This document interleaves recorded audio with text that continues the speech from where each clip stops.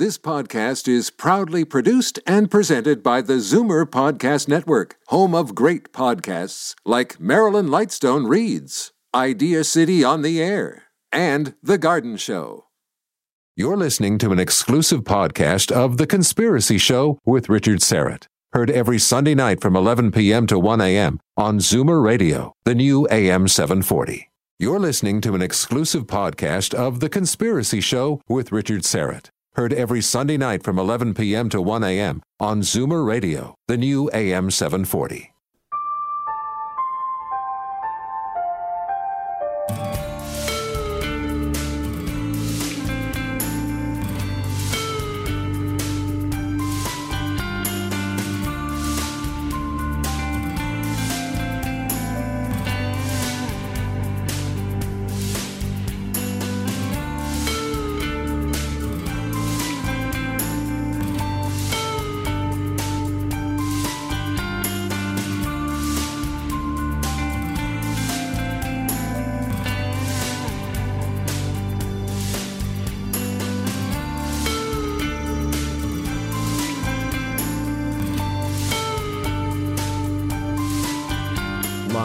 From Toronto, Canada, The Conspiracy Show with Richard Seperate from Zoomer Radio, AM 740.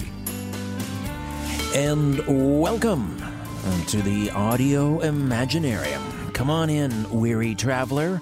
Hang your cloak on a peg, grab a stool, and come gather round the fire. There are stories to be told, and you are among friends. A documentary filmmaker, Ali Siadatan, is standing by to talk about his new project, Goliath Rising. Ian Robertson is on the other side of the glass, twisting the knobs and dials. Albert Vinzel is here running our HOA, our Hangout on Air. And if you want to stream The Conspiracy Show live on YouTube, just go to my Twitter feed, at Richard Seperate, S as in Simon, Y because I love you, R-E-T-T, at Richard Seperate, S-Y-R-E-T-T. And go to the top or near the top of the feed and find the tweet containing the HOA link. Click on that and you're in. Albert, my occasional remote viewer, what's in the box tonight, my friend? Okay, I'm guessing... Hang on. First of all, turn the webcam around. Let people see. That's a lovely humidor. No expense spared on this program. And we've got an item in the box. What is it? All right, I wrote wooden, yellow, stale, round, cylindrical. So I guessed pencil, and that's like a wild guess. But then yellow is stuck in my head, so I also put yellow rubber duck and yellow fire hydrant. Fire hydrant. Albert, do you think I could fit a fire hydrant in that humidor? I keep getting yellow, and then I'm not sure after that. All right. You want to open up the box? Open it up. I'm sorry, my friend. You did much better last week. It's a baseball. Our little tribute to the World Series here on The Conspiracy Show. Wah, wah, wah. That's all right, Albert. Last week, Albert was very close. He guessed what was it you guessed? I guessed green pepper. A green pepper, like a small garden fresh pepper, and it was an olive, actually. So yeah. I was impressed. All right, we'll try again. That's our little segment called What's in the Box. The mighty Aphrodite just texted me to remind me to mention this. Last week, Albert, I don't know if you know this, last week on the program, we had Megan Barth on from ReaganBaby.com, and we talked about election fraud. She's with the, what was the organization called? The Election Integrity Project. And that was in the second hour. In the first hour, we talked about Marilyn Monroe, declassified, with filmmaker Paul Davids. The YouTube posting was taken down. And I received a couple of emails. And I don't know, I can't say this for certain, but I'm wondering, and I'll get your thoughts on this, whether it had anything to do with the second hour of that program when we were talking about evidence for election fraud. Did you happen to notice that was taken down? I don't know. They may have made a copyright claim. Like when you look under our channel, it says like copyright. Like they had the little copyright warning. But I don't know. How what could we they claimed infringe it on for. copyright? This is my show. Yeah. A likely excuse. Anyway, for those who were looking for the YouTube video, I pinned it to the Mighty Aphrodite, I should say, pinned it to the Twitter feed at Richard Seperate. And of course, you can still listen to the audio. You just can't stream the Hangout on air on YouTube, but you can go find the podcast if you want. Go to TalkZone.com. Go to my app, Conspiracy Show app, which is a free download, and you can find that in the archives. It's just that the YouTube took it down, and I think it had something to do with my conversation with Megan Barth talking about election fraud. And I had a hot and lively one last night on Coast to Coast talking about that very thing as well with Don Jeffries. All right, I want to also give a quick update on a program we did several weeks ago with L.A. Marzulli, author of On the Trail of the Nephilim, and of course the very popular Watcher series. And you'll recall Lynn was on the program talking about this body or corpse of a strange-looking winged creature that he was given by a UFO researcher in Mexico City. And that story went viral, and he came on and he was showing x-rays of this creature on our Hangout on Air. And it turns out it was a hoax, which I know will not come as a huge surprise to many or most of you. For those of you who missed it, again, check out the archives for the podcast or the live or the Hangout on Air on YouTube. But this was it looked a bit like a sort of a demonic fairy. It was very small, long legs, arms, very detailed, kind of a leathery body, and again, wings. And some say that maybe perhaps this creature, whatever it was the inspiration for the legend of the fairy.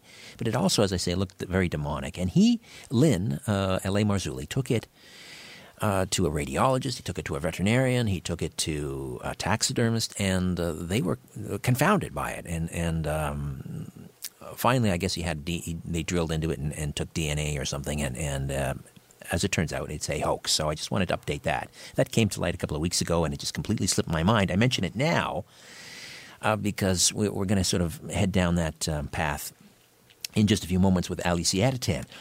But again, just because...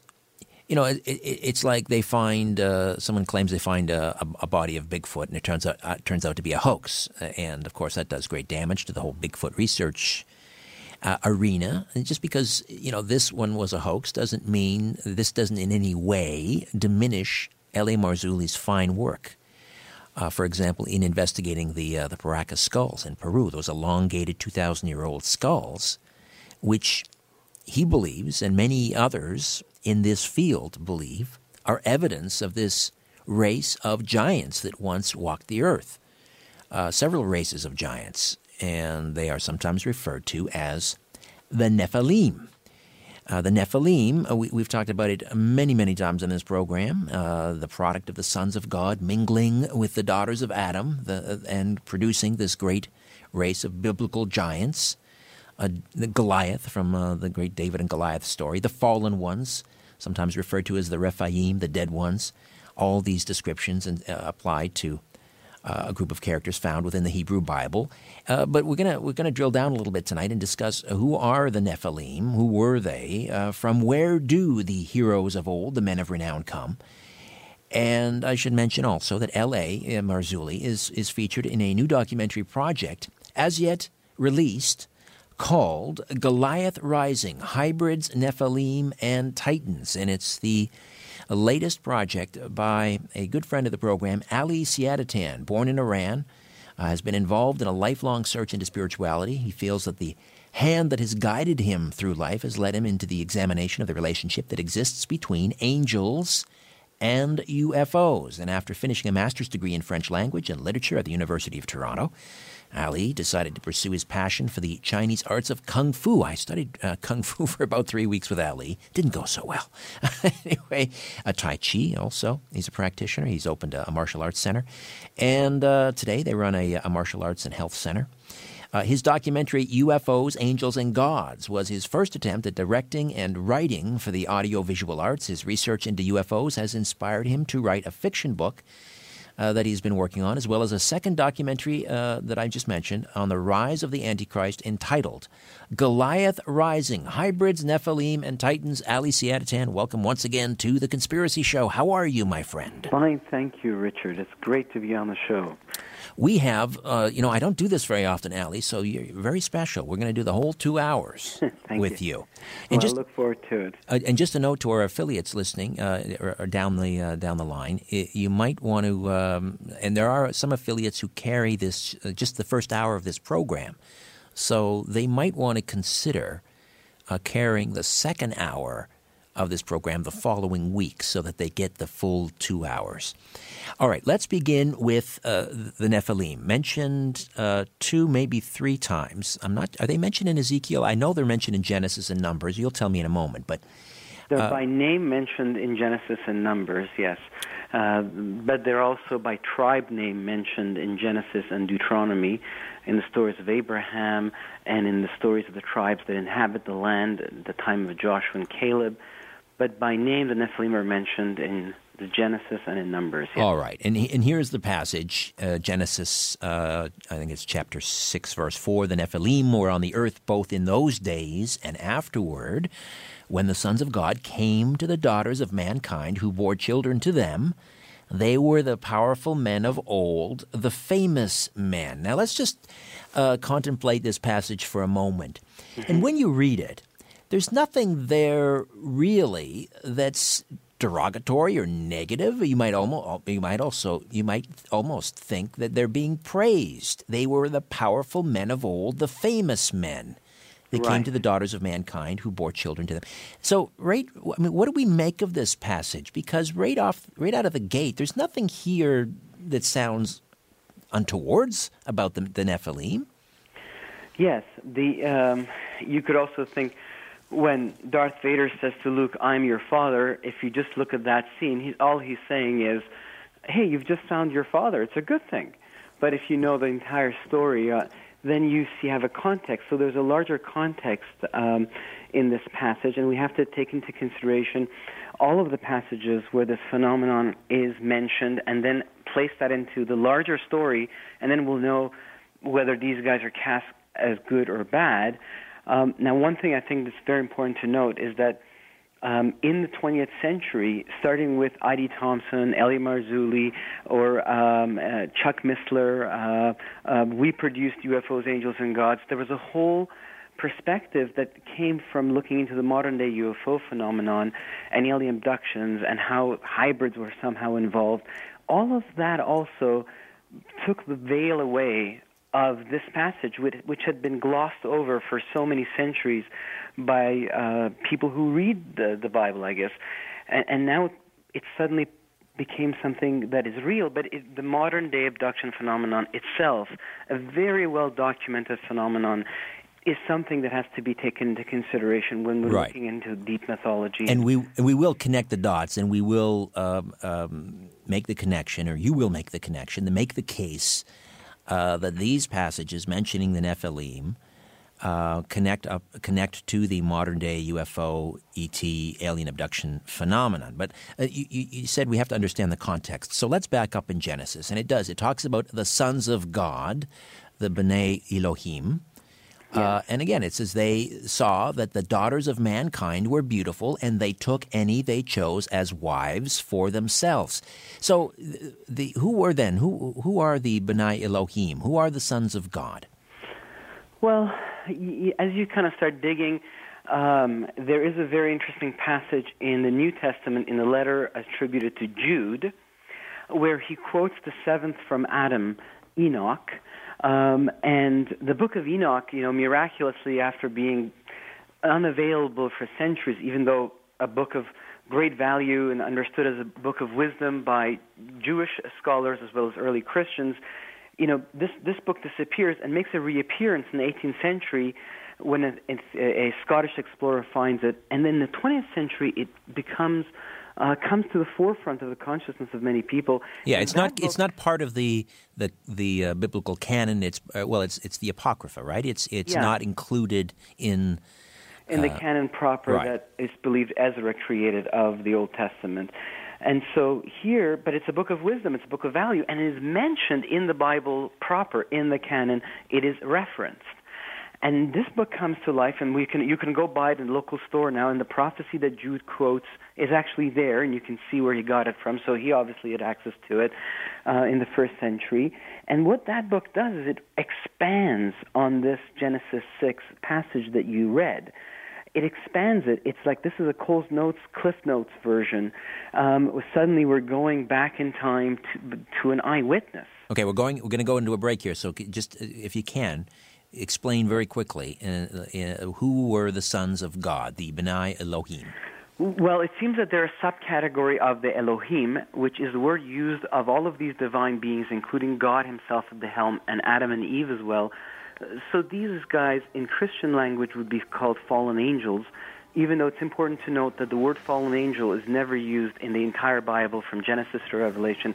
That term doesn't exist in the Bible. All right, so the fallen angels saw that the daughters of mankind were beautiful, and they took as any they chose as wives for themselves. That's interesting as well. We'll drill down on that, because that seems to imply possibly that the wives that they chose were somehow in agreement with this arrangement, or maybe not. Maybe they were forced into it. We'll find that out as well. Ali Siadatan, documentary filmmaker, Goliath Rising, right here on The Conspiracy Show. Do not go away. Poking holes in the darkness.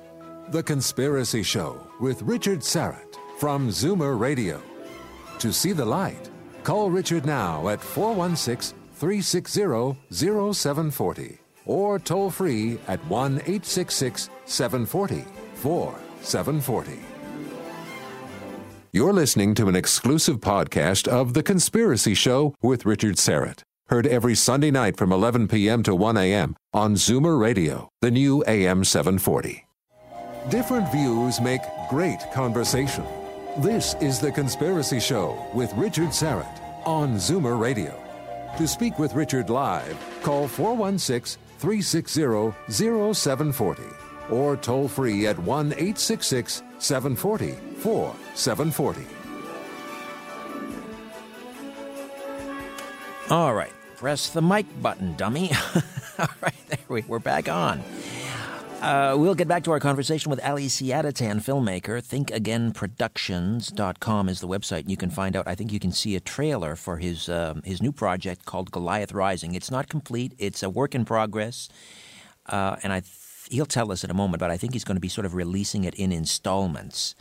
And this is the follow-up to a film that he produced about 10 years ago, UFOs, Angels, and Gods, drawing the connection between biblical accounts of fallen angels and commingling with the daughters of men, producing a race of giants known as the Nephilim, and he draws the connection between that biblical narrative and the modern-day UFO, ET, alien abduction phenomena.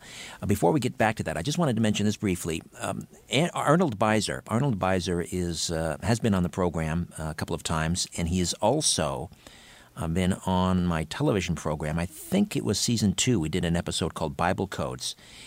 And he just sent me this, and I just asked the Mighty Aphrodite to post it on my Twitter feed. But it is, what he says, it's a split screen showing Chris Wallace, the moderator from the third debate, Fox News. And I thought he did a pretty good job as a moderator, by far the most balanced. But Arnold doesn't think so. In fact, he says he's got proof here that Chris Wallace and Fox News, he's caught them fixing the final debate. And in this split screen, you can see Crooked Hillary, he says, seen flashing 2 obvious pre-arranged hand signals on cue to Chris Wallace early in sequence. And then you can listen to Chris Wallace immediately cut off Trump from speaking. Wallace continually interrupted Trump during the entire debate, while Hillary was allowed to talk his head off.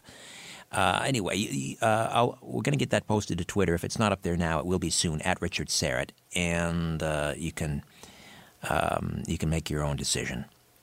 All right, let's get back to Ali Siadatan. The documentary is Goliath Rising. Now, Ali, before the break, we were talking about these fallen angels taking for wives any woman that they chose. Now, what does that tell us? Were these women, were they compliant? Were they forced into it? Was there some sort of a mutual understanding?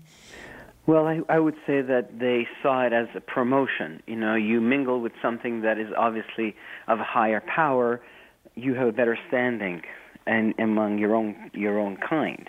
All right. Now, the big question that has always confounded me is we're talking about fallen angels.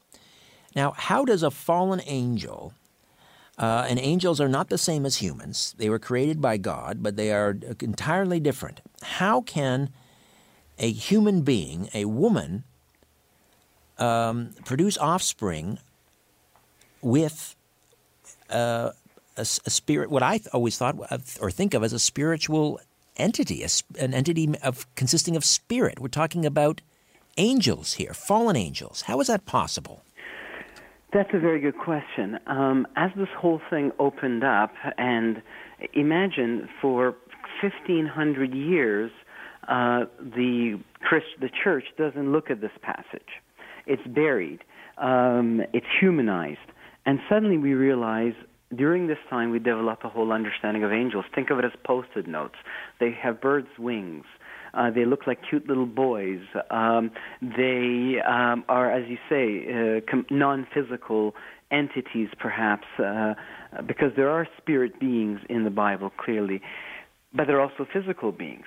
God himself is presented in the Torah and in the Old Testament and the Tanakh as a physical being who visits Abraham, who walks in the Garden of Eden, and many other passages.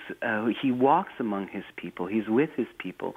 And then, of course, in the New Testament, where it's very blatant, God enters the line of David and fulfills his own laws, sacrificial laws.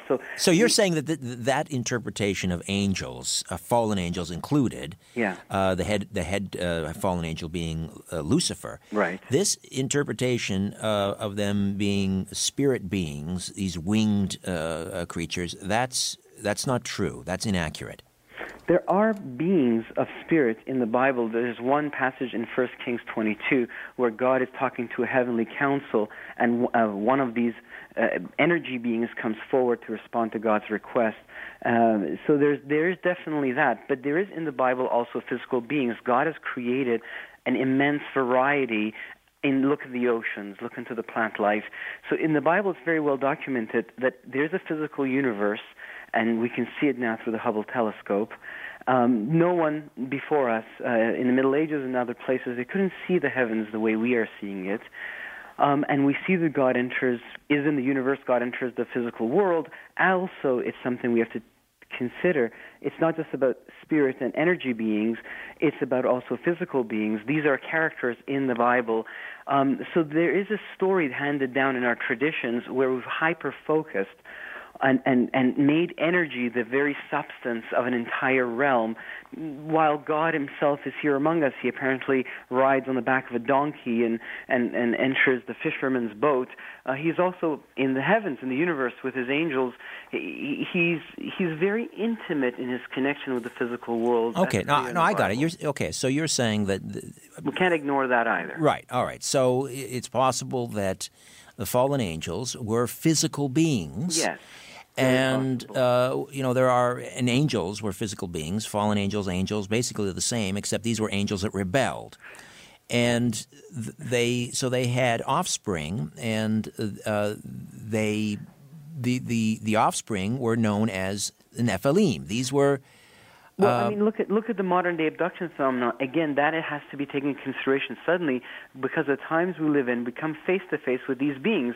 We don't have to doubt anymore whether they're physical or whether I don't want to get too far not. ahead now, We can see them. Right. I don't want to get too far ahead, but we'll make that connection. I just want to throw that up there as part of how we consider, because apparently the Bible is talking about the real world outside of our windows. Right. So the offspring were giants, and again, it talks. These were the powerful men of old, the men of renown, the famous men. So What do they mean, or what is meant by these were the powerful men of old? Are we talking about mighty ones? The mighty ones. And they are champions. They can wield might. They have knowledge. They are the offspring of the Benai Elohim and the sons of Adam. And Adam in the Bible is also called an Elohim. And so they can mingle with us because apparently they're called the sons of Elohim and we're called Elohim. And God is called Elohim. We have a common source. And so they're kind of, coming in with their cousins in some ways. There is a connection in this universal family, and their children are different. Now, the word Nephilim, it is said that it comes from the Nephal, fallen ones, and so there's a feeling of something has descended, fallen. But it also, in a different spelling, can be taken from the Aramaic and from the Mesopotamian origins and be called giants. And that's how it's spelled in Numbers. It's slightly spelled differently. But regardless, Jerome, who translates the Bible from the Hebrew to the language of everyday Romans, the Vulgate, in the 4th century, so everyone can read it, he translates the word Nephilim as gigantus, and that's how it enters into our English as giants. All right. And there are many mentions of giants. I think there are something like 22 individual giants mentioned in the Bible, and then there are many tribes. There are the Jebusites and the Cadmonites and the Kenites and the Anakim, the Zanzumim, the Rephaim. These are the Rephaims, the Sidonians. The king of Bashan. Bashan was a very important region of Nephilim. So the Holy Land, what is now the Holy Land, was just crawling with these giants. Is that the idea? Yeah, the whole yes, it was crawling with giants. Now we understand that Abraham, by the way, also before the time of Israel, fought these tribes of giants. That's also mentioned in the book of Genesis. Around 14, 15, the battles of Abraham are mentioned with the tribes of the Nephilim. And as God reveals this plan and brings Abraham out of Mesopotamia and says, look, I'm going to take you to this land, this is part of the separation. At the Babel, the nations are scattered and different languages are given to them. And the very next chapter, we see that God calls one of them out for himself. There's a clear separation made, and Satan follows the trail, it seems, from Mesopotamia to what is going to be this promised land. And by the time the children of Israel get to it, they send their spies, and the spies come out and they say there's Nephilim on the land. Yeah. To ourselves we seemed like grasshoppers, and we must have seemed the same to them. In other words, these spies that are sent into Canaan are describing these giants. We were like grasshoppers to them. But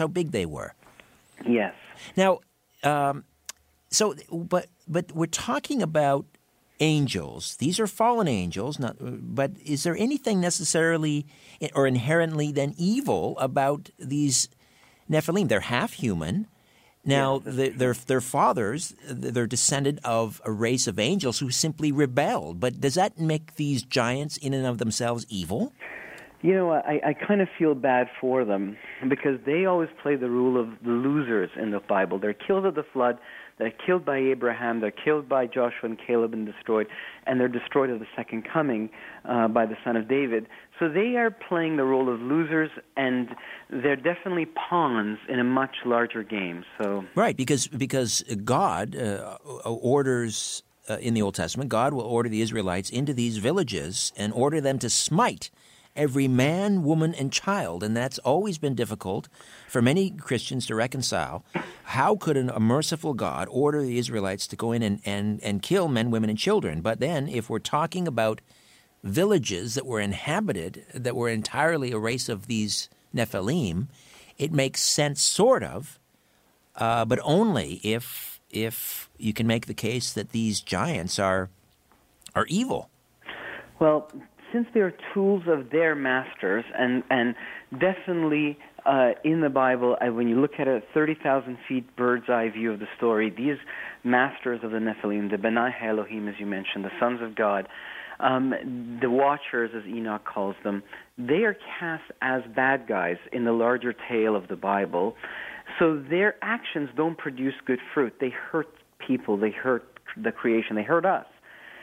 So it doesn't lead to good things. Before the flood, the consensus so far has been that the idea was to corrupt the bloodline that led to the Savior.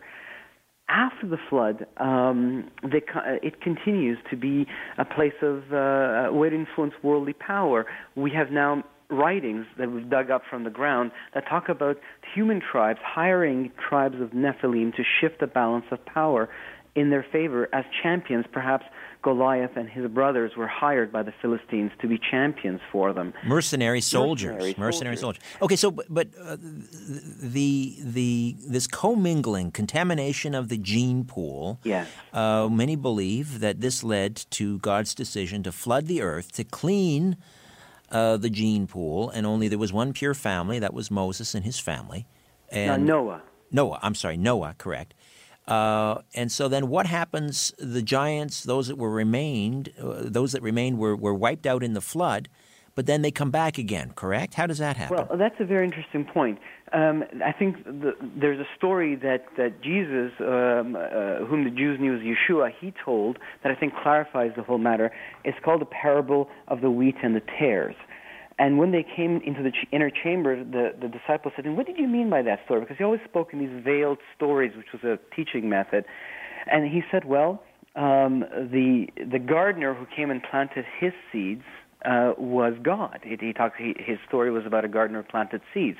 And while he was sleeping, another came, and he now reveals that was the devil, and he planted his seeds in the garden. And then when he woke up, the servant said, "Should we go and tear out his seeds and throw it away?" He said, "No, wait. The tares are connected to my wheat, and if you tear his out, then you'll tear mine out as well. So wait until the time of harvest comes, take mine out, put them in the barn, and take the tares away and destroy them, burn them." And in Hebrew, the word tares is a word that implies a genetically modified wheat. Aha. All right. Let's just leave it there. We'll take a time out. Ali Siadatan, thinkagainproductions.com, the website, the documentary, Goliath Rising. Back with more. Stay with us. Question everything. This is The Conspiracy Show with Richard Serrett on Zoomer Radio. You're listening to an exclusive podcast of The Conspiracy Show with Richard Serrett. Heard every Sunday night from 11 p.m. to 1 a.m. on Zoomer Radio, the new AM 740. Shaking the world and seeing what falls. This is The Conspiracy Show with Richard Serrett from Zoomer Radio. Ali Siadatan stays with us. He is with us for the full 2 hours of this transmission. And we are talking about his work in progress, a new documentary project called Goliath Rising. And we'll get back to that in just a moment. Just a programming note. Next week, another 2-hour extravaganza, the $26 trillion man, Ambassador Leo Emil Wanta. We'll be back for the full 2 hours. And we are going to, Leo doesn't believe the election is going to take place. And he'll outline his reasoning for that, why he believes that's the case.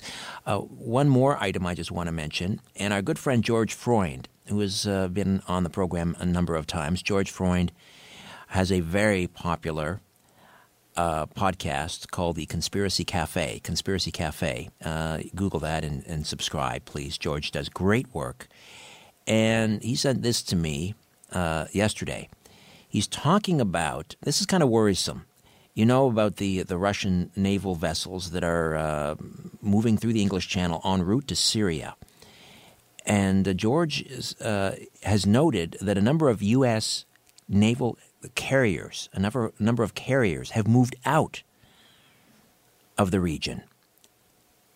So he's drawing a parallel between this and Pearl Harbor. He said the same thing happened before the Pearl Harbor attack. A great Japanese fleet approached Hawaii in stealth, although everybody knew. Well, that's the theory anyway. The last act was to pull the carriers and let the attack occur on less valuable ships. That's true. A good portion of the fleet that was stationed at Pearl Harbor had moved out. Now, the USS Arizona and others, those were not the big carriers.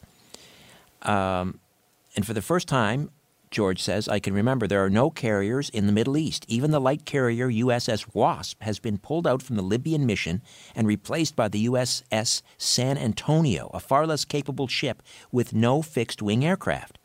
The USS Theodore Roosevelt has left theater, returning to California, most likely via the Spratly Islands, where China asserts war for trespass. The Russian carrier battle group is heading into the Mediterranean under the cloud of war. It would seem like an odd time for the most important warships, the U.S. carriers, to be AWOL. The French carrier Charles de Gaulle is in Cyprus, so there is one to counter the Russians. I can't help feeling, George writes, somehow we're being set up again for a surprise attack. The USS Truman is supposed to fill the gap soon. The USS Kearsarge is supposed to replace the Wasp eventually, but at present, the serious mission-capable ships are absent. Why, he asks. History in the making. Imagine observing the Japanese fleet on the way to Pearl Harbor or the movements to Jutland in World War I. You'd have to go back to World War II and the battles against the Italian Navy for a taste of what may occur very soon again in the Mediterranean. With the nuclear option on the table, things will never be the same again. The Russians are not happy with Clinton. Her election may very well start a war, and like the Bible states, it can come like a thief in the night. That's the media's prophetic role. Again, that's George Freund, Conspiracy Cafe. All right, back to Alicia 10 and Goliath Rising. So, let's see, where were we? We were talking about race of giants. The tares and the wheat. Right, so Jesus' parable, and I was asking you what happened to the Nephilim, the race of giants, some 39 tribes mentioned in the Bible, that were walking the earth, wiped out by the flood, but then they're seen afterwards. So again, in other words, the fallen angels go back to their old tricks after the flood, and they start commingling with the daughters of men and producing more giants. Is that the idea? Yeah, I think that in Genesis 3, when God declares war between the seed of the serpent and the seed of the woman, now I understand that the seed of the serpent doesn't just refer to the final character who rises against the Messiah. It actually refers to this entire phenomenon that we are going to witness throughout history, and that is what the parable of Jesus is pointing to. And while then the devil planted his seeds. And so it is something that is throughout history. We see it really come into play in Genesis 6, and we see it afterwards. Now, there's a larger story here to look at in order to know. You were saying, well, how do we know these guys are bad? Why are they the bad guys? Well, every time they come into play, they counter something God is trying to do. And we really see that as we look at the story from a bird's eye view. You were mentioning about the Nephilim, which were in the land. The slaves are freed by God. They come to the land that God had promised Abraham. And lo and behold, there are these Nephilim there again that stops it. So there is a plan that God has for redemption, we believe, and this is trying to be paused. However, no one can really stop the plan. It continues. There is this idea of Goliath and David. Again, we see, killed King David, killed the one from whom the Messiah is going to emerge. Yet that doesn't happen again. And so we continue to see a negative interference into the very direct plans of God for redeeming the humanity that was left dead and left under the rule of the fallen angels, as we see the gods. Okay, let me ask you this, Ali. Where are the giants then in the New Testament? Why no mention of giants? Well, Peter talks about the ones, again, talking about the time of Enoch. Peter, in his letters, in one of his letters, he talks about how these angels were arrested, put in chains, and taken to the underworld, to Tarsus, to Hades, and they're kept there in chains, and how the Lord goes and speaks with them. Who knows what he told them? And we see that in the book of Revelation, there are 4 watchers who are kept in the river Euphrates in Revelation 9, and they are released from their prison. Perhaps God is using the tectonic plates as underground caves to hold these mighty fallen angels. So they're mentioned in Jude, they're mentioned in Peter, and they're mentioned in Revelation. And Paul talks about how, the very controversial passage about the covering of head, and he talks about, women should cover their head when they're praying, things like that. But then he has this enigmatic sentence, because of the angels. And you think, whoa, where did that come from? Your mind goes in one direction when you read something of that culture, and then suddenly he twists it in this other direction. So there are New Testament passages that talk about this. All right. We're going to take a time out. But meanwhile, when we come back, let's flash ahead. Suddenly, in the 1800s, late 1800s, 19th century, early 20th century, we start getting these strange stories, even in reputable newspapers, about these burial mounds where archaeologists are uncovering these skeletal remains of what appear to be giants right here in North America, in places like Wisconsin. And then we have, of course, the elongated Paracas skulls in Peru, 2,000 years old. How does that connect. We'll discuss further. Ali Siadatan, Goliath Rising, thinkagainproductions.com. Stay with us. The truth will set you free. But first, it will really tick you off. You're listening to The Conspiracy Show with Richard Seperate from Zoomer Radio. You're listening to an exclusive podcast of The Conspiracy Show with Richard Seperate. Heard every Sunday night from 11 p.m. to 1 a.m. on Zoomer Radio, the new AM 740. Don't be afraid of the dark. The Conspiracy Show with Richard Seperate from Zoomer Radio. To talk to Richard, call 416-360-0740 or toll free 1-866-740-4740. Ali Siadatan, thinkagainproductions.com. He's with us for the full 2 hours. We're discussing Nephilim and the Elohim, the fallen angels commingling with the daughters of men, creating an offspring, a race of giants, the Nephilim, and sort of tracking, their whereabouts throughout history. And I mentioned before the break, archaeologists uncovering these skeletal remains of what appear to be giants. We know that there were letters back and forth between, for example, some of these archaeologists. These were reported in the New York Times, if you go into the archives.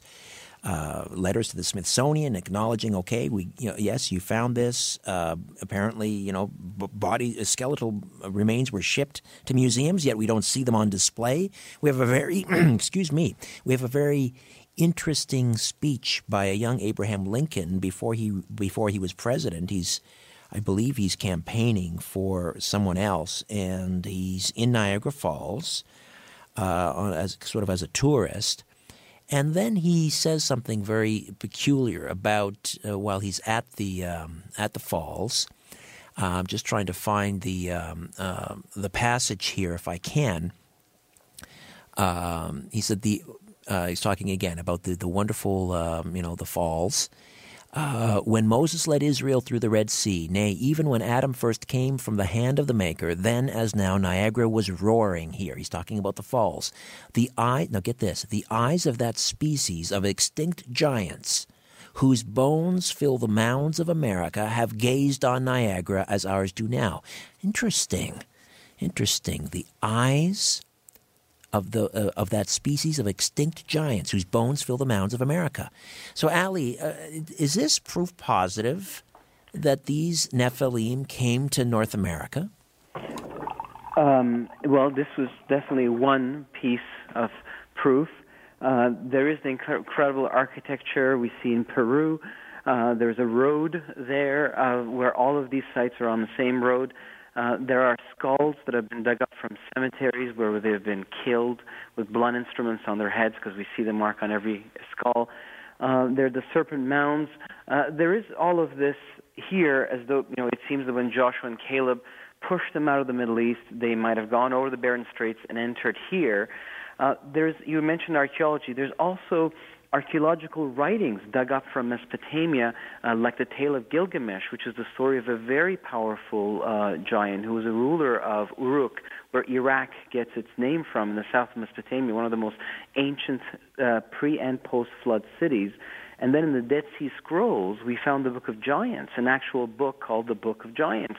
And it is there that the names of specific giants are mentioned, including Gilgamesh, who many believe may have survived the flood. All right. I want to work in a phone call, and then I want to talk to you about L.A. Marzulli, who is in your documentary. You've interviewed L.A.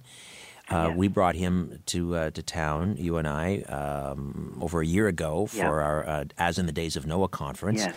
Let's work in a call here. Michael is in Newmarket tonight. Michael, welcome. Yes. Good evening, Richard. And I forgot the guest's name. Ali Siadatan. Adam? Yeah. Ali. Oh, Ali. Okay. Listen, in the Book of Numbers, the Israelites were just about to go into the land, and they sent out 12 spies. 10 of them gave a bad report saying that fortified cities, and there were Nephilim in the land, whereas the two, Joshua and Caleb, obviously said, okay, let's go for it, boys. Right, we mentioned that. That's, as you say, in numbers. We even saw the Nephilim there. The descendants of Anak come here from the Nephilim. To ourselves, we seemed like grasshoppers, and we must have seemed the same to them. Right, so they saw the giants. Yeah, so did the Israelites ever have every reason to be scared? And if not, what was their sin? Their sin was a lack of faith, because God had brought them out of the most important stronghold of the fallen angels, Egypt, and the Elohim of Mizraim, the gods of Egypt, had been humbled, and God had freed them from Pharaoh, the most powerful human ruler anywhere, and with a mighty hand, and yet they were afraid of what they were seeing. So it seems that there was a lack of faith in the God of Abraham that they had heard about through their stories, but now they were directly in contact with, and who was there with them.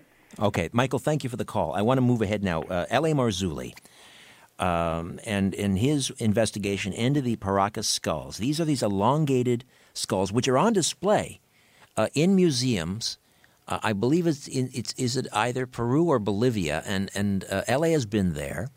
They have conducted. They've given an amazing access. I don't know how he does it, but people just seem to trust him and like him, and they hand over these artifacts. And he's had DNA samples and so forth. What is your perception, or what are your thoughts on these Paracas skulls, elongated skulls that L.A. and others believe are evidence? These are skulls of Nephilim. Well, I don't doubt that they are skulls to be found in the ground. And they, in a more ancient world, there's been more time to hide them. Doesn't mean that they were not, skulls found in the Mediterranean regions, because we see the writings of the Greeks and the Persians. I mean, everyone's talking about them. I was in Persepolis, in the capital of Cyrus in Persia, and with my father, we were looking at these great pillars of this incredible architecture. And my father, who's an architect, was telling me, this would be difficult for us to erect even today. I wonder how they did it then. And there was a local villager there with his family. It was day off, and he's brought his family to walk through these ruins. And I turned around to him and I said, "Hey, how do you think they built these things?" And he took my question very seriously, and he said, "Well, the ancient cuneiform writings of the Persians talk about champions that they had, and these champions were giants, and they are the ones who built this." And I thought, here's another oral tradition. There's oral traditions from Europe, from the Maltese island, from many places in Asia and Europe, but in America, where there has been less traffic, less people walking around, less people building cities, these bones have been not so disturbed. But what's interesting for me as far as this continent, going back to Zechariah Sitchin and people from the 70s and 80s, there has been everyone has been pointing to the incredible architecture and technology of the Incas, and the stuff we find in Peru is absolutely mind-boggling. And the Mayan pyramids, they look very much like the ziggurats of Mesopotamia and the pyramids of Egypt. There is definitely something here that had deep knowledge of mathematics and of how to move stones, and how to, in Machu Picchu, you see those stones sticking together without mortar. Well, that's pretty precise stone cutting, and so they could do things that humans may have not been able to do, such as liftings, perhaps move them telepathically, not telepathically, but telekinesis, moving objects, because we see that in the modern abduction phenomenon.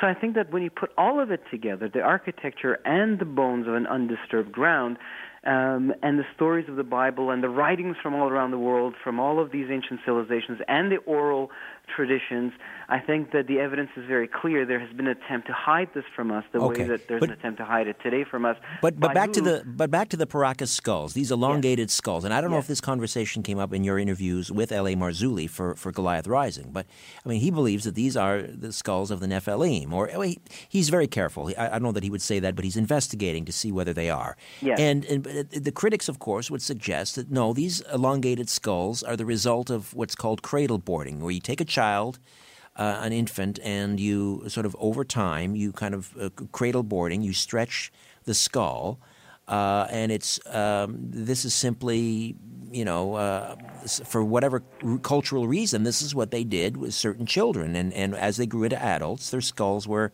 very elongated. Yeah, the second you look at the skulls, if you just go and Google them and look at them, the second with your eyes you see them, you realize this is not just, the tribal practice of elongating skulls for beauty. This is something very different. And then there's cemeteries in which skulls are found in the United States itself. And you're right. There's LA has this great thing about a picture that he saw in a museum in the archives, and you can clearly see an archaeologist standing over a very huge skeletal structure, a skeletal of a being of what looks like a human, but it's very, very tall. It looks like 18 feet tall. And then the picture goes missing and it gets edited off and posted right in front of the museum, but with that part taken off. There's definitely a conspiracy. So these skulls, the second you look at them, you realize these are not elongated. You can see it with your own eyes. All right. And so we're still waiting for some sort of genetic definitive DNA and genetic testing. And I suspect that the nuclear DNA will be inconclusive. Yes. And the mitochondrial DNA may, if these are in fact hybrids, will be perhaps human. Anyway, that's we'll discuss that maybe later. Very quickly, just before we break here, or say goodbye momentarily. The documentary Goliath Rising. How is it going to be released? We just have about a minute here, Ali. Yes, it will be released in 10 minutes pieces. We have 20 hours of footage we're editing and we're releasing, and we're now getting ready to interview new guests. And it has a mind of its own. I really do feel that the hand that of God leads me prayerfully as I go forward, and that's part of the adventure. It unfolds. Okay, and how can people see it? Right now, what people can watch is, while they're waiting, they can watch UFOs, Angels, and Gods. They can watch it on YouTube, or they can go on our website and pay $2 and watch it, and we would appreciate that. And there's a trailer, but it will be coming out through Vimeo, and people can watch it on Vimeo. But in the meantime, they should go to the website thinkagainproductions.com, and this will be released in 10-minute installments. You have got 20 hours of footage. And L.A. Marzulli and Dr. David Jacobs, of course, and we'll talk about him. Ali, thank you. Hang in there. Don't go anywhere. My website, strangeplanet.ca. Please say hello on Twitter at Richard Seperate, and please subscribe. Download the free app, The Conspiracy Show, and also Zoomer Radio. 2 free apps. Terrific, terrific apps. And as always, follow the truth.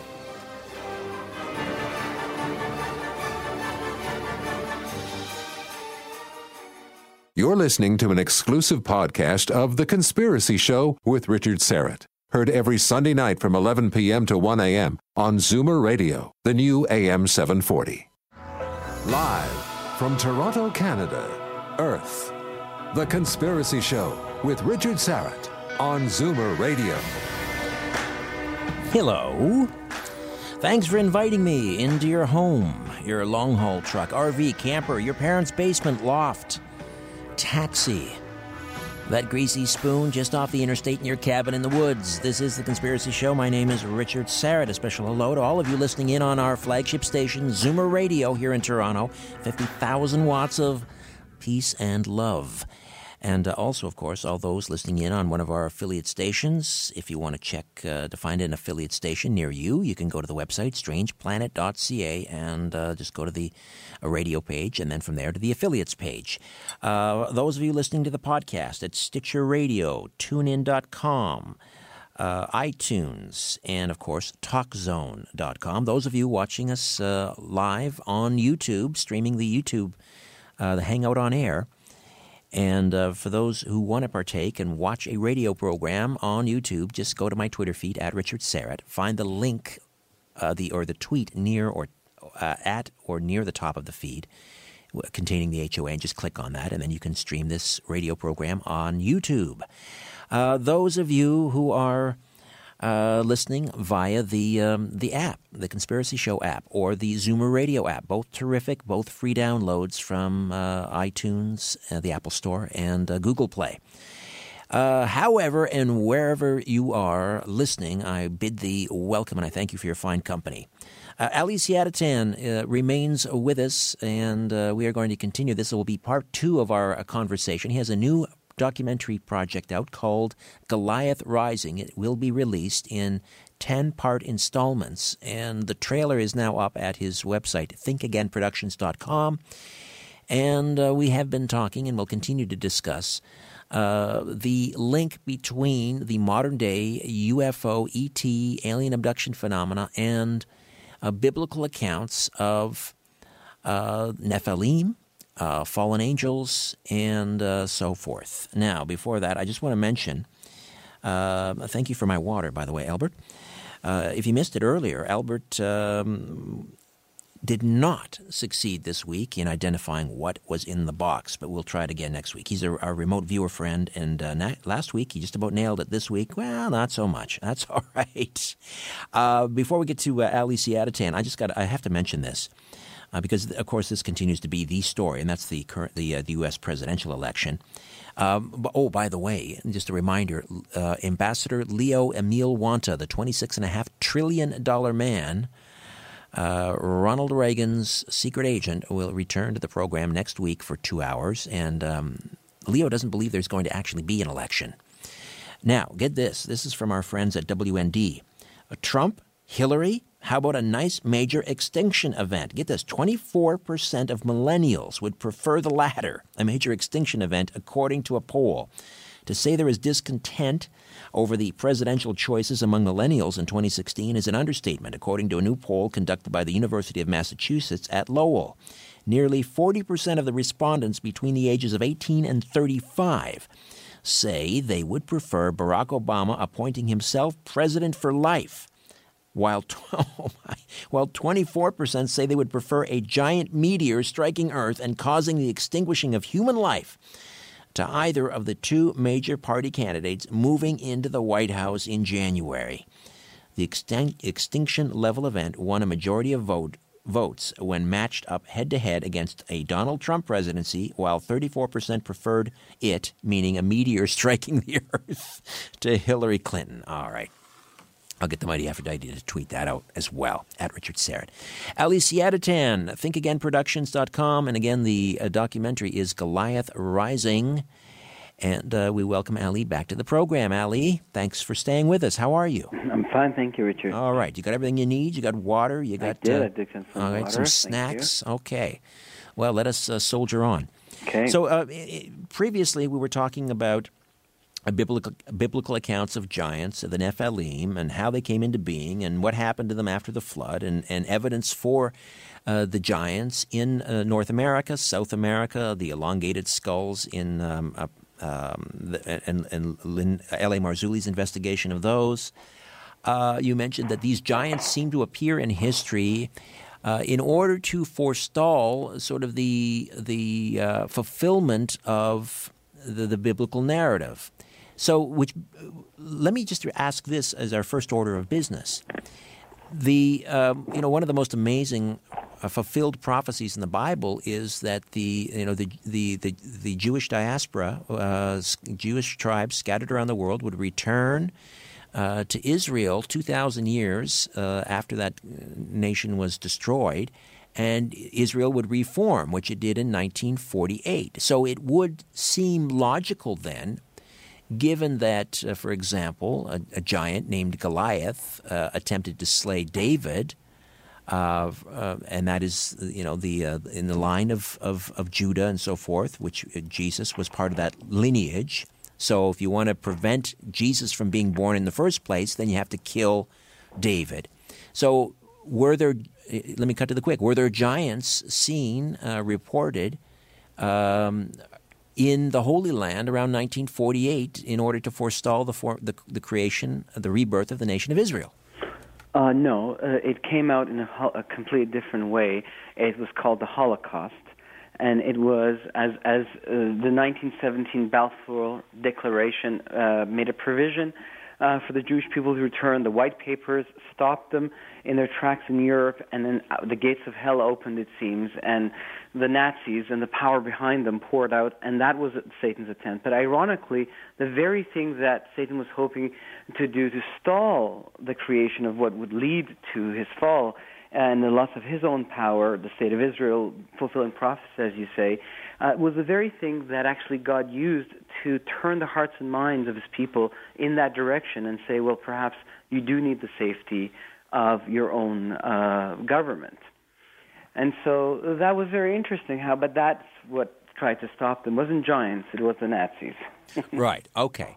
Now, so we need to begin to make the connection, and I need you to build the case, which is really the sort of the central theme of Goliath Rising, that to make the case that the modern-day UFO, ET, alien abduction phenomena, it really connects back to that passage in Luke where Jesus tells his disciples about the end times, and it'll be like as it was in the days of Noah, meaning the flood.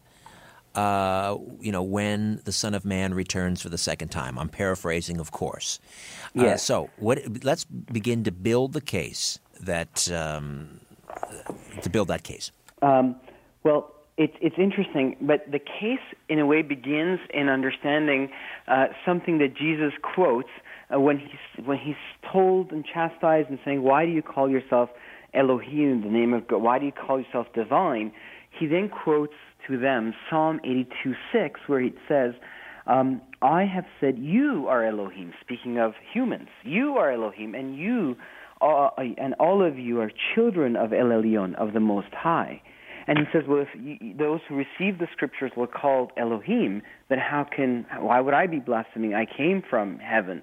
And we see this also in the genealogy of Jesus in the Gospel of Luke, where it goes all the way back to Adam, and then it says, and Adam was the son of Elohim. So it refers to what happened in the book of Genesis. All of these beings that are in the Bible, they are called Elohim, and we are of them. And that's why we're in this great cosmic tale. That's how the Bible says it. Now, there's a subcategory of beings called the sons of God, the Benai Elohim, and then there is the messengers, the Malak. But this is how the Bible divides these beings. Now, in the Christian language, we've taken the word of angel and we've stretched it to encompass all of these, and we've kind of put them in a big, big ball of wool and thrown them into a ghostly realm. But the Bible tells us that we are, and these beings with God at the helm, we are all called Elohim. So the sons of Elohim, they are a subcategory of these beings. And as you kind of keep reading the mosaic of the Bible, what you see is that 1/3 of them have gone with Satan, whose ambitions are recorded for us, to be the one who is the leader of all of these beings. Okay, but when Jesus says, the end times or my second coming, it'll be as it was in the days of Noah. And I want to focus on when you're building the case that what's going on today, particularly with the alien abductions, and we'll get into Dr. David Jacobs' research here in a moment. Yes. How that relates to what Jesus was saying as in the days of Noah. The days of Noah. So there has been a huge, starting with I.D. Thompson, there's been a huge turning of heads into this days of Noah. Well, what were the days of Noah like? As we have Chuck Missler explaining in our first documentary, UFOs, Angels, and Gods, that the days of Noah were the days of the Nephilim. Now, the contamination of the human gene pool was massive in those days. Nothing like it has been seen until today. There was a very special, coming of these fallen angels and the race of Seth and Cain, who were affected by this so global that apparently only one family, the family of Noah, from the line of Seth, was found without blemish, and the race had to continue through him. In the later post-flood Nephilim stories, it's always a very local contamination. It's very still massive on the scale of the races. People keep reproducing over the thousands of years, but we don't see anything like the days of Noah until today, when we look into the UFO phenomenon and we see that the heart of it is the creation of hybrids. looking at the research of Bud Hopkins, of Dr. Jacobs, even of Johnny Mack, who was the head of psychiatry at Harvard, when you're looking at the evidence of the UFO phenomenon, and why is the UFO phenomenon related to the angelic world and to the sons of God in the Bible? Well, when you look at the whole story of these beings with God at the helm in the Bible, the Elohim, it talks about their vehicles and their chariots. They're called the Merkabah in the Bible, or the Rikab, which takes Elijah. These have been translated as chariots, but in the Bible's Hebrew it means vehicles. It's just that today there was nothing until today other than chariots to be a vehicle. Right, so we have, of course, reference to Ezekiel's wheel. We have reference to Ezekiel's wheel. We have a reference to the Magi's follow a star that stops on one. So these were the vehicles that the fallen angels and the other angels were flying around in. So yes. Again, these were not winged creatures. No, we see these that were clearly physical today. Bodies in some sort of flying craft. Listen, yes, we'll take a time out, Ali. Today clearly. In the UFO phenomena. All right, we'll take a time out. Ali Siadatan stays with us. ThinkAgainProductions.com, and the documentary is Goliath Rising. And we will rise again in mere moments. When in doubt, blame the government. You're listening to The Conspiracy Show with Richard Seperate from Zoomer Radio. You're listening to an exclusive podcast of The Conspiracy Show with Richard Seperate. Heard every Sunday night from 11 p.m. to 1 a.m. on Zoomer Radio, the new AM 740. When you look at the sky, ever wonder if someone's looking back? This is The Conspiracy Show with Richard Seperate from Zoomer Radio. To speak with Richard live, call 416-360-0740 or toll free at 1-866-740-4740. Welcome back to the transmission, The Conspiracy Show. My name is Richard Seperate, and please say hello on Twitter and follow at Richard Seperate, the website strangeplanet.ca. Albert, when is Stanton Friedman coming on the program again? Stanton, is it next 2 weeks or? End of November. November. Last week of November. Last week of November. All right, Stanton Friedman upcoming on the program. I mentioned Leo Wanta for the full 2 hours next week. Ali Siadatan is with us now as we continue to discuss his new project. This is quite unique, a unique way of... He's got 20 hours of footage. He's releasing it in 10-minute segments. It will be released on Vimeo, and you can see the trailer at his website, thinkagainproductions.com. It's called Goliath Rising, and we're talking about the connection between the modern-day alien abduction phenomenon and the Bible, the Old Testament accounts of the Nephilim. And so if the Nephilim, the giants, were doing the bidding of Satan to forestall the arrival of Christ and then to forestall, I guess, then the second coming, is that the purpose of the modern-day alien abduction phenomenon? To forestall the biblical narrative? Is not to forestall it. I've been studying the mind of Satan and the fallen angels since I started researching this in the mid-1990s, and I think I've developed a kind of an understanding. In the Garden of Eden, we see a very important clue where Satan doesn't directly, kill or murder Adam. He just makes a suggestion. Please have some of this. However, God had said, if you do that, then you will be condemned to death. So later, Satan can stand in the assembly of the Elohim, as we see him in the book of Job, among the sons of God. He can stand and say, all I did is make a suggestion, but your own laws now, your own just laws require you, essentially, to kill them, to condemn them to death, which is what God does. And that's very important to understand that this is the story of a dead race. But so Satan is thinking more in legal terms. He will create a situation where God will be forced by his own laws to hand the scepter of power to Satan instead of to the Messiah. And so this is, I think, his approach is thinking more, I now have enough wisdom of how the universe functions and all the laws that God has chosen to create through, and I can position myself in such a way that I will be awarded the scepter.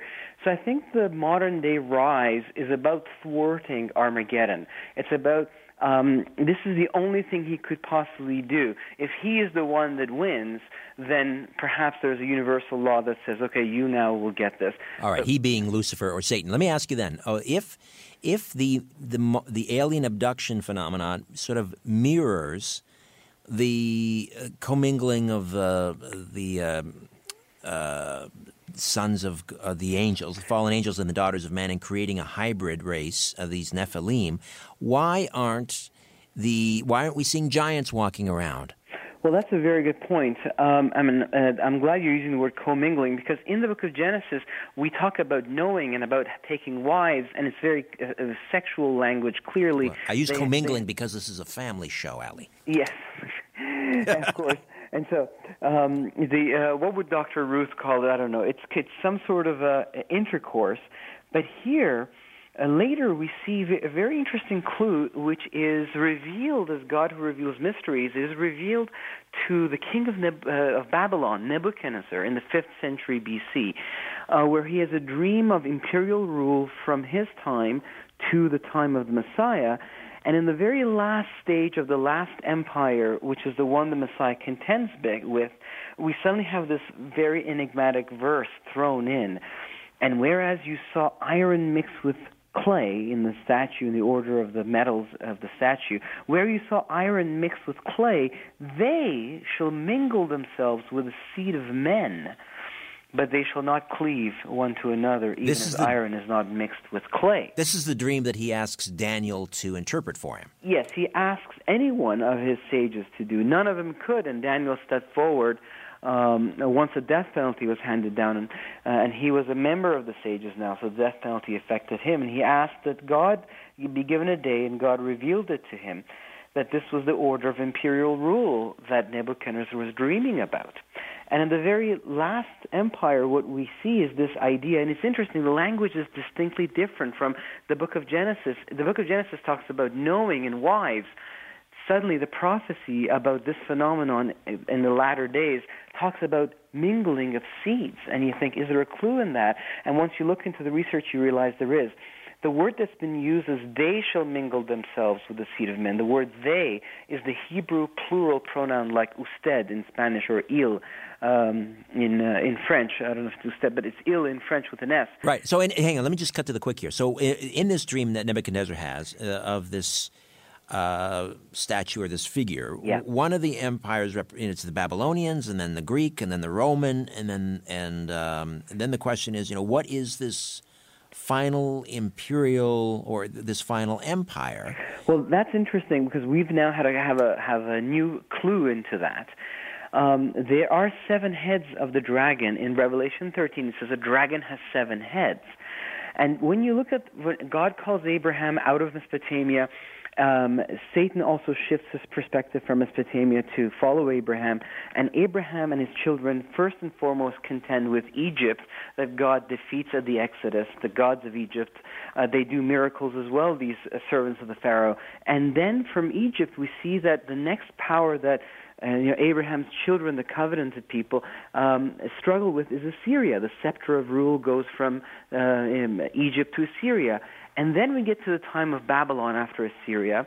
So if there are 7 heads, then there should be 5 in the statue and 2 beforehand. From Babylon, it goes to the next empire, Persia. The Medo and Persians, then the Greece, then the Romans. Right. And so there is a 5th empire in the statue, and that hasn't quite taken shape yet because for 2,000 years, that's the feet of clay. They're away from the land, but when they click back into the land, we see a final empire emerging because the statue essentially is referring to the empires that the chosen people, the people of Israel, are contending with, specifically at a time where they exist in the Middle East. But back to my question.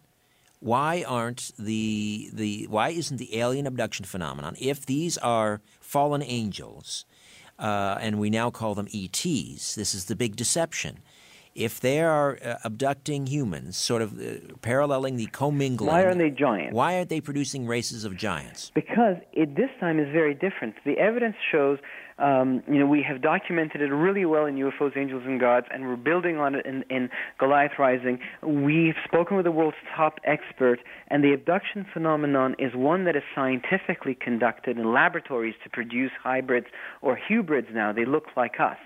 So this is different, and the Bible's language is very precise. Until now, it's been talking about knowing and intercourse, and suddenly in the prophetic language introduces the idea of the mingling of seeds. It's suddenly new, and we see that is very precise. The language of the Bible is very precise. That is exactly what we're documenting outside the window today. There is an actually mingling of seeds. Why? Because they don't want to produce giants. They want to genetically produce beings that look like us and can walk among us and can infiltrate us, and that is what the latest research is showing. All right. Now, Dr. David Jacobs, who along with Bud Hopkins and the late Dr. John Mack, sort of the cream of the crop when it came to researching alien abductions, and Dr. David Jacobs has, under hypnosis, dealt with thousands of these individuals that he believes are sincere in their belief that they were abducted. But what evidence is there that there are actually hybrids being produced? Well, the evidence that we have comes from the stories of abductees. Johnny Mack was the head of psychiatry at Harvard University. He shocked the academic world in 1994 when he released his book Abductions, where he says when he spoke with these people, he understands how people lie, and he said the way they were speaking about this phenomenon clearly followed all the rules humans follow when they're telling the truth. And who are these people? They're judges, they're lawyers, they're scientists, they're police officers. They're people we trust with their daily life, and they come forward with these stories. There is no reason to believe that they're lying. So the anecdotal evidence from abductees themselves is a rich source of evidence. Then there are drawings, and we have many, many drawings from abductees in UFOs, Angels, and Gods that people can look at, drawings that we got from Dr. Jacobs. And there are children's drawings. Children make drawings of their abductions because people are abducted from young age to old age. And children, they draw these things we recognize as what the adults are drawing. And I don't think they're watching TV or listening to shows like this. Right. But if the intent here is to produce, I guess, an army, sort of a Satan's army. Okay, what is the intent? That is a very good question. But let me just finish the point here. Then why aren't the abductions always involving women? We have the Betty and Barney Hill abduction, which is one of the most famous abduction cases. Why are they bothering to abduct men? Why aren't they just focusing on women, commingling with the daughters of men? Well, it seems that two seeds are mingled together. The seed of humans, from the sperm is removed from the men, and there's genetic material, there's a bloodline, and I suspect it is the bloodline of the Nephilim themselves. Now we see that they have been having children throughout the ages with us. This is the parable, the tares have been sown throughout the ages, and now there's a rich pool of people to take from who are genetically more compatible with who? With themselves, with their chosen masters, the principalities and powers, the ones that have rank and houses of these fallen angels. And so they are mingling, they're mixing our seed with theirs and then impregnating human females as the gestation period begins. And they're being then removed before the first trimester is over. It sounds like a crazy story, but watch UFOs, Angels, and Gods and look at the abduction reports as documented by Jacobs. His evidence is incredible, and he has no agenda. So this is something that is different. They need men's seed, they need men's bloodline, they need their own bloodline, and they're creating royal families, and they're creating other things. We have been wondering, why are they doing this? Why are they creating it on such a mass level? This has been a question since 1996 when I really started to look into this. That's been in my mind. And I've had different answers. So are they building just a series of 10 kings or one leader? Are they building an army? But now we're seeing more and more the massive proportion of hybrids that they're creating, or hybrids. Why are they doing this? Well, I am starting to have a deeper understanding of the whys. Well, in 1991, Dr. David Jacobs, I'm not sure, I believe Bud Hopkins and I believe John Mack were involved in commissioning this Roper poll. Yes, David Jacobs commissioned this poll, yes. Right, and according to the results of this poll, and let's be honest, the methodology of that poll has been widely criticized. However, this Roper poll claimed nearly 4 million Americans have had what they call certain, quote, indicator, end quote, indicator experiences, and therefore had probably been abducted by aliens. So, if 4 million Americans, let's do the math, 4 million Americans... Well, he says 5 to 6%. We have him talk about that poll in detail, and he says that the numbers are more like 5 to 6%. They're very conservative. So if we take 5%, there's 350 million Americans, right? And if we go 0.5, that's 7 million abductees in the United States. Now, if we say that this is a worldwide phenomenon because he receives emails from Egypt, from China, people talking from Arabia talking about the same phenomenon that he's documenting here. He now can talk to them through Google Translate. In China, UFO circles have millions of members. So if we say that this is, let's take 7 billion as a sample of the world population, if we take 7 billion, 1, 2, 3, 4, 5, 6, 7, 9, and we say 0.05, we get 350 million abductees among us. So the scale of the whole phenomenon is finally like the days of Noah, something we have never seen since that time. When we look at the passages that point us to the tribes of the Nephilim in the Middle East, except the offspring are not 9-foot, 12-foot giants. They look just like us, perhaps indistinguishable, or are they? We'll find out. Ali Siadatan, Goliath Rising, ThinkAgainProductions.com. Don't go away. Curiosity, or did the devil make you do it? Whatever the reason, welcome back to The Conspiracy Show with Richard Serrett from Zoomer Radio. To talk to Richard, call 416-360-0740 or toll free at 1-866-740-4740. You're listening to an exclusive podcast of The Conspiracy Show with Richard Serrett. Heard every Sunday night from 11 p.m. to 1 a.m. on Zoomer Radio, the new AM 740. The truth is not out there. It's right here. The Conspiracy Show with Richard Serrett from Zoomer Radio. Welcome back. We'll get back to our conversation with Ali Siadatan from Think Again Productions in just a moment, and the documentary is Goliath Rising, which will be released in 10-minute segments. And there is about 20 hours of footage, but 10-minute segments, and it'll be released on Vimeo. But right now, the trailer is up at thinkagainproductions.com. I just wanted to mention this. Russian scientists have located a secret Nazi facility that was abandoned before the end of World War II. This comes from unexplainedmysteries.com. Constructed in 1942, the mysterious base, which was named Schatzgraber, I just like saying that, Schatzgraber, or treasure hunter, had remained lost for so long that many people believed it to be little more than a myth. The story goes that the Nazi scientists stationed there all had to evacuate the facility after eating polar bear meat that made them sick. Some have speculated that the team may have been deliberately poisoned. However, it is now believed that the meat was infected by a parasite.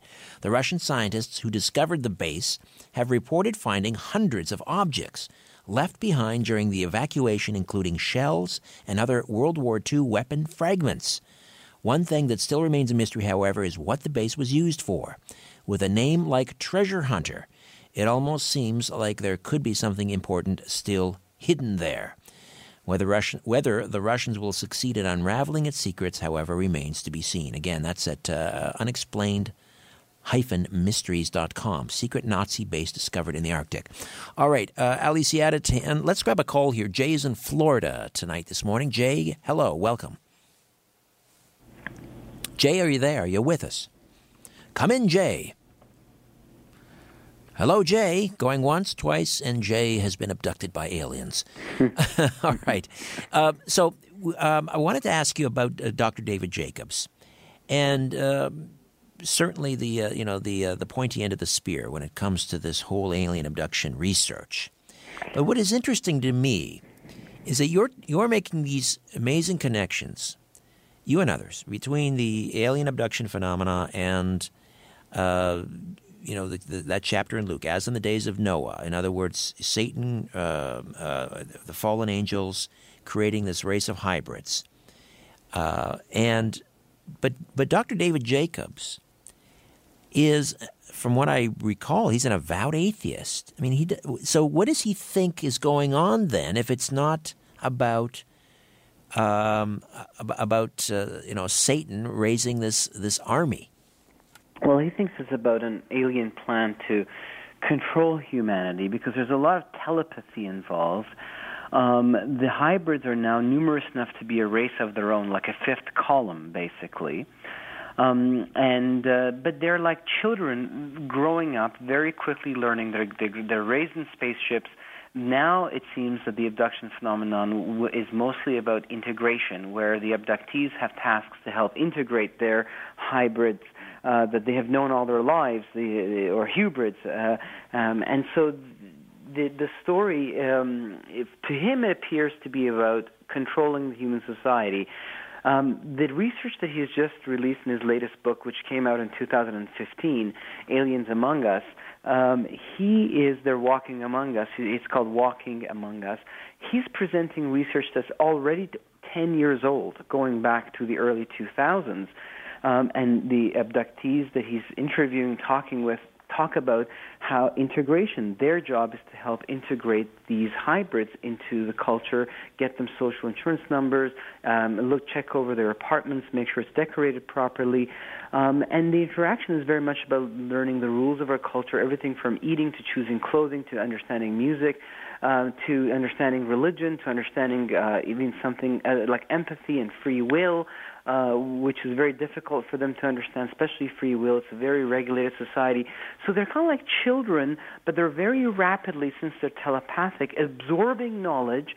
There's even accounts of them going with their abductees to work and just observing them trade stocks, absorbing them in their professional sphere. Parent take an alien to work day, in other words. Yes, take an alien to work day. But are they cognizant of the fact that they are hybrids? Do they know where they come from? Have they been told that? Do they know they're hybrids or hybrids, as you say? Well, we have a small window through Dr. Jacobs' research, obviously. There's much that we don't know. But through the window of his research, it seems that they're more like need-to-know type of creatures. And all they're told is their tasks and their immediate functions. And is there anything that distinguishes them from other humans? I mean, have you, for example, do you believe that you have encountered a hybrid? Well, I may have encountered one, ironically, at a show in Oshawa where you invited me to speak. That may have been Albert. Sorry? That may have been Albert. That may have been Albert. And so, yes, it may have been Albert. You're right. Sorry, pal. I'm just kidding. Who came to me afterwards and presents herself as an abductee to me. Okay, just hold on to that, Ali. I want to hear about this. And all kidding aside, Albert is going to beat me during the break, but we'll come back. Ali Siadatan, ThinkAgainProductions.com, Goliath Rising. He'll tell you about his possible encounter with a hybrid when we return. And Jay has joined us from Florida again. Stay on the line, Jay. We'll get to your call as well. If you're sure your phone isn't tapped, call now. 416-360-0740 or toll free at 1-866-740-4740.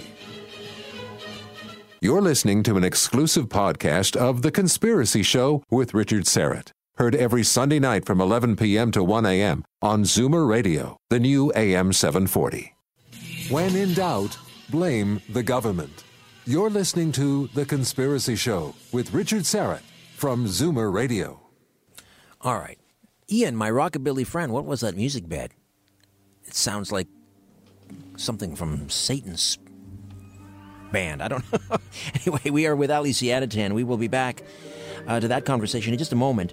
Just a quick story here from the Mail online, the Daily Mail, over in the United Kingdom. The mystery of the Bermuda Triangle may be solved. Hexagonal clouds creating terrifying air bombs with 170-mile-per-hour winds may be to blame for disappearing ships and planes, scientists claim. Of course, the Bermuda Triangle has been blamed for hundreds of missing vessels, boats, and planes and ships. The 500,000-kilometer square patch in the North Atlantic Ocean still unsolved. However, scientists now believe the clouds and weather phenomenons are to blame. Phenomenons?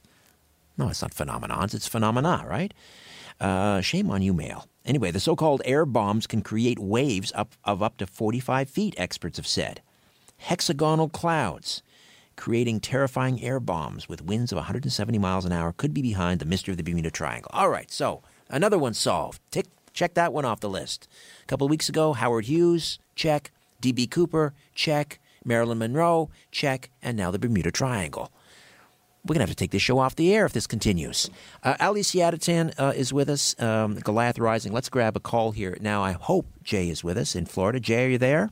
I am here. All right. What's on your mind, my friend? Oh, wonderful. I have many things, other things I wanted to say, but I decided what I'm going to say, but I know we're pressing for time. But just I enjoyed you thoroughly on Coast last night, and you did deal with your critics very well. They were very harsh with you and your guests. Oh, you mean the one Victor from Portland who called me treasonous and said I was committing sedition? Well, there was a couple that were just about downright rude. But well, what did people think? You know, we're on a program that discusses conspiracies. It's like you walk into an ice cream store and then you say, "Why are you selling ice cream?" Anyway, right. What do you make of what we're talking about here? The Nephilim and the alien abduction phenomenon. Well, I'm hoping you'll grant me a little bit of time here. I had several things I wanted to get into. I can do it all at once, or we can do it one at a time. Let's just do a couple. Just give me your top two, and then we'll go from there. Okay. Well, if I can get your opinion both on this woman, and I wanted to know if you'd had her as a guest, Sherry Shriner. She has several websites. Yes. Go ahead. Yeah, I think she co-authored a book with Kathleen Marden, who's also works with Stanton Friedman. Kathleen Marden and Shriner. Marden was the niece of Betty and Barney Hill, I believe, and I think she's co-authored with Shriner. Don't quote me on that, but I think so. Well, she does a show on Blog Talk Radio on Monday nights, live 9 Eastern. And then you can access her bad thing. But I'm getting her book, among many other books, Aliens on the Internet. And with this whole thing, and who did he have on? Jeffrey Daughtry, George had recently on Coast. And so I'm hearing more and more about the Project Bluebeam, false fake rapture, with the white Jesus Christ. And to kind of tie all this in, they're saying that they're saying that Jesus could be coming back on Halloween, and also that Election Day, with this poll you were saying earlier, people don't realize how likely martial law could happen in one way or another. Medical martial law already passed because that wasn't stopped. I know they didn't get 1 million signatures with the CDC, but there could be a fake alien invasion. And the first time I heard of this was an ex-Illuminati member. But he said it would happen to bring an end to World War III, would be an alien invasion to make everyone quit fighting each other. But for your guest, or you, if you would know, the questions I had other than about that with the Project Bluebeam and fake false rapture with the white Jesus Christ that Hollywood has conditioned us for, I believe the pole shifts maybe have been Noah's flood, and that's what we're facing now, which I'm very worried about because we're here in Florida. We're planning on getting a sailboat, but I don't know if going back to Missouri, a timeline for that, or if there's anything of that. And I've been hearing him say Elohim a lot, and I'm really wondering and trying to find out the name and title for our Heavenly Father Creator, and if there's a mother. What I've heard the most is the Haya, and before that I'd heard Yahweh, or Yahuwah. But recently they were saying that all of these are names for Satan. And even a woman says, you say Ahaya, Illuminati slits your throat. So she's someone on YouTube. All right. There's a lot of information there. So let me get Ali to weigh in on it's like a smorgasbord, Ali. Just pick what you want and weigh in if you would. Well, he mentioned, what is the name for the Most High. Elohim in the Bible is used to talk about the Most High God, but it is also used to talk about all of these other beings in the Bible. And we see them, for instance, behind the nations. It says in Deuteronomy 32, when the Most High gave to the nations their inheritance, when he divided mankind, he fixed the borders of the peoples according to the number of the sons of God. but the Lord's portion is his people, Jacob, his allotted heritage. There's a clear separation between the nations and the sons of God who are behind them. We see that in the story of Daniel when an angel is coming to deliver a message from God to Daniel, but the prince of Persia withstands him. Obviously, it was understood in the Hebrew mindset that that was a principality, one of these powers that is behind the nations, because God has divided and assigned borders to them. And so the word Elohim refers to all of these beings who are behind the nations and who are with Satan, as well as God in the Bible. The passage makes it clear when it says that God is the El of the Elohim, he's the leader of the Elohim. It makes it clear that there's one who created them all and time and space. But all of these beings that are behind the nations and who have been here for centuries and who travel in their chariots and who create misinformation and competing codes of knowledge to God's word, and have this incredible temples and architecture that they reveal, like God revealed architecture to Solomon and Moses. The world structure that we live in, which has been given to us from the codes of the Elohim, the fallen angels and God through Israel, and this is the story of humanity. And they also create hybrids. It's one of the other things they do that has a role in this giant story. So the word Elohim really is the name of God, but it is also the name used of these other beings, including Adam and Eve. Okay, now the Blue Beam Project you talked about, and this is the idea that supposedly NASA is in charge, and they're going to use the sky as a holographic projection screen, and using some space-based lasers, and they're going to simulate a rapture type of situation and whisk a whole bunch into Never Never Land or heaven, and the idea is this is a deception in order to usher in a new world order, a new image, or a new world religion rather. What are your thoughts on that? Well, there's an old Illuminati saying, "Ad chaos orderum," out of chaos comes order, and the idea is you create a problem and you present yourself as the solution. I fundamentally believe that is still on the table as what would usher in the Antichrist. Now, whether it be Project Blue Beam or some disaster in the Middle East or a nuclear war or what, now there's a new perspective that the Antichrist realm is more local and it involves Israel and the surrounding nations, and that changes, of course, everything, because the leader wouldn't be in the United Nations. He would be supported through a system of national alliances, and we see very much that the world is very global through alliances, but the nemesis of our story may rise in a very clear geography, in the Middle East, perhaps, and that would change things. My guest on Coast last night, Carl Gallups, is pointing to President Erdogan in Turkey as a possible Antichrist figure. Yes, so that's an interesting point.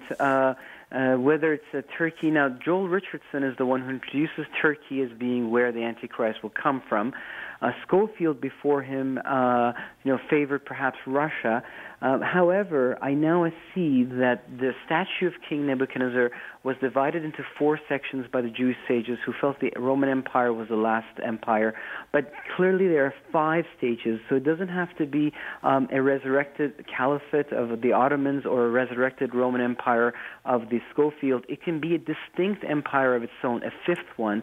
The reading that the statue is only 4 sides is an old reading going back to 2,000 years ago Jewish thinking. Thank you for the call, Jay, in Florida. I appreciate it. So, Ali, are you suggesting that this final empire is neither a Roman Empire reemerged? It's an army of Hubrids. It's an army of Hubrids. That's what you're saying, isn't it? Well, the Hubrids have a role to play, and they are a race, and the abductees are told that one day the signal will be given. And then we know there will be the Hubrids, there will be the abductees. These are some of the the contactees, those among the abductees who love what they're experiencing. They will have a role to play. Okay, for sure. We're just about out of time, Ali. I got to jump in here quickly and ask you about this person that you met at one of my conferences in Oshawa that you think may have been a Hubrid. Yes, so she came up to me and she presents herself as an abductee at first. Then this very tall gentleman came, very flexible, bent down and told her that they had to leave. But she was telling me, why am I speaking negatively about these beings, that she's been in contact with them since childhood and they're great. Afterwards, when I looked at Jacobs' new research, I realized the hybrids always have a security agent, and his role is to make sure they don't talk about what they're experiencing. And when I stared into her eyes, it was like a shield of rock covered her pupils, and my mind could not penetrate her eyes. It was not other like soft human eyes that you can penetrate. And then I'm not sure anymore if she was an abductee or a hybrid herself, but definitely with hindsight I realize she was in deep contact with that whole world. So these hybrids, there could be hundreds of millions of them or tens of millions of them roaming the earth. They look just like us. And what is exact role? We are discovering it still. A portion may be an army, a portion may be a new race, because Satan is planning for after the Armageddon, where his new race will carry his revolution into the heavens. And who better than to mingle himself with those who are made in the image of God? But these hybrids, if they are in fact descendants of fallen angels, we're not talking about extraterrestrials here. We're talking about fallen angels. We're talking about Satan and his legions, then they would be, wouldn't they be like psychopaths and evil and running around murderous rampages and so forth? You can't really rule the world that way. The world is ruled by psychopaths, so Ali. No, I know, but if you just went around and murder people, like the ISIS or whatever, people eventually will gather against you. The Nephilim lose. Okay. It's more sophisticated. Right. Good point. But they would be psychopaths. They would be incapable of true human empathy, and they would be deceptive. They would be evil, wouldn't they? Yes, they're definitely an abomination to the Lord, and they're always destroyed by Him. This is not part of the natural creation of God. But as far as how evil, and look at Gilgamesh, he's very wise in some ways and asks questions.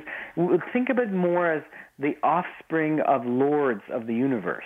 Mingled, incredible houses of the Lord with the race of Adam, mingled together to create, powerful beings, perhaps a little bit psychopathic, some of them, but nonetheless very intelligent. And assuming positions of power, one would assume, and also perhaps those hybrids commingling with other people, creating one quarter hybrids? I don't know. Well, we have to leave it there.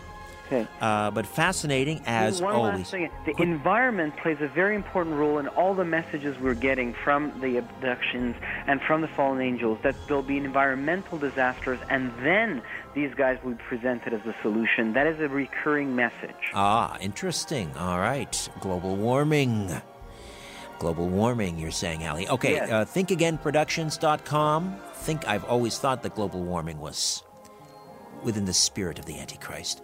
thinkagainproductions.com. You can see the trailer and Vimeo. It will be released on Vimeo in 10-minute installments. Ali Siadatan, thank you so much. You're welcome. It was a pleasure. Ian Robertson, thank you. Albert and Ryan Smith, thank you. Until next time, don't be afraid. There's nothing concealed that won't be revealed, and nothing hidden that won't be made known. What you hear in the dark, speak in the light. What I say in a whisper, proclaim from the housetops.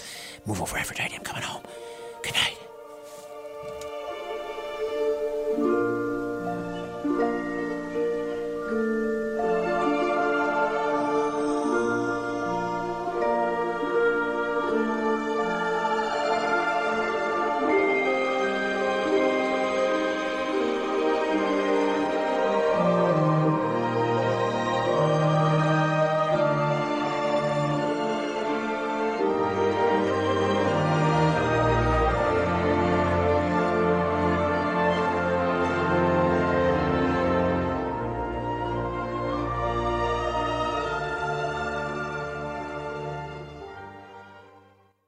This podcast is proudly produced and presented by the Zoomer Podcast Network, home of great podcasts like Marilyn Lightstone Reads, Idea City on the Air, and The Garden Show.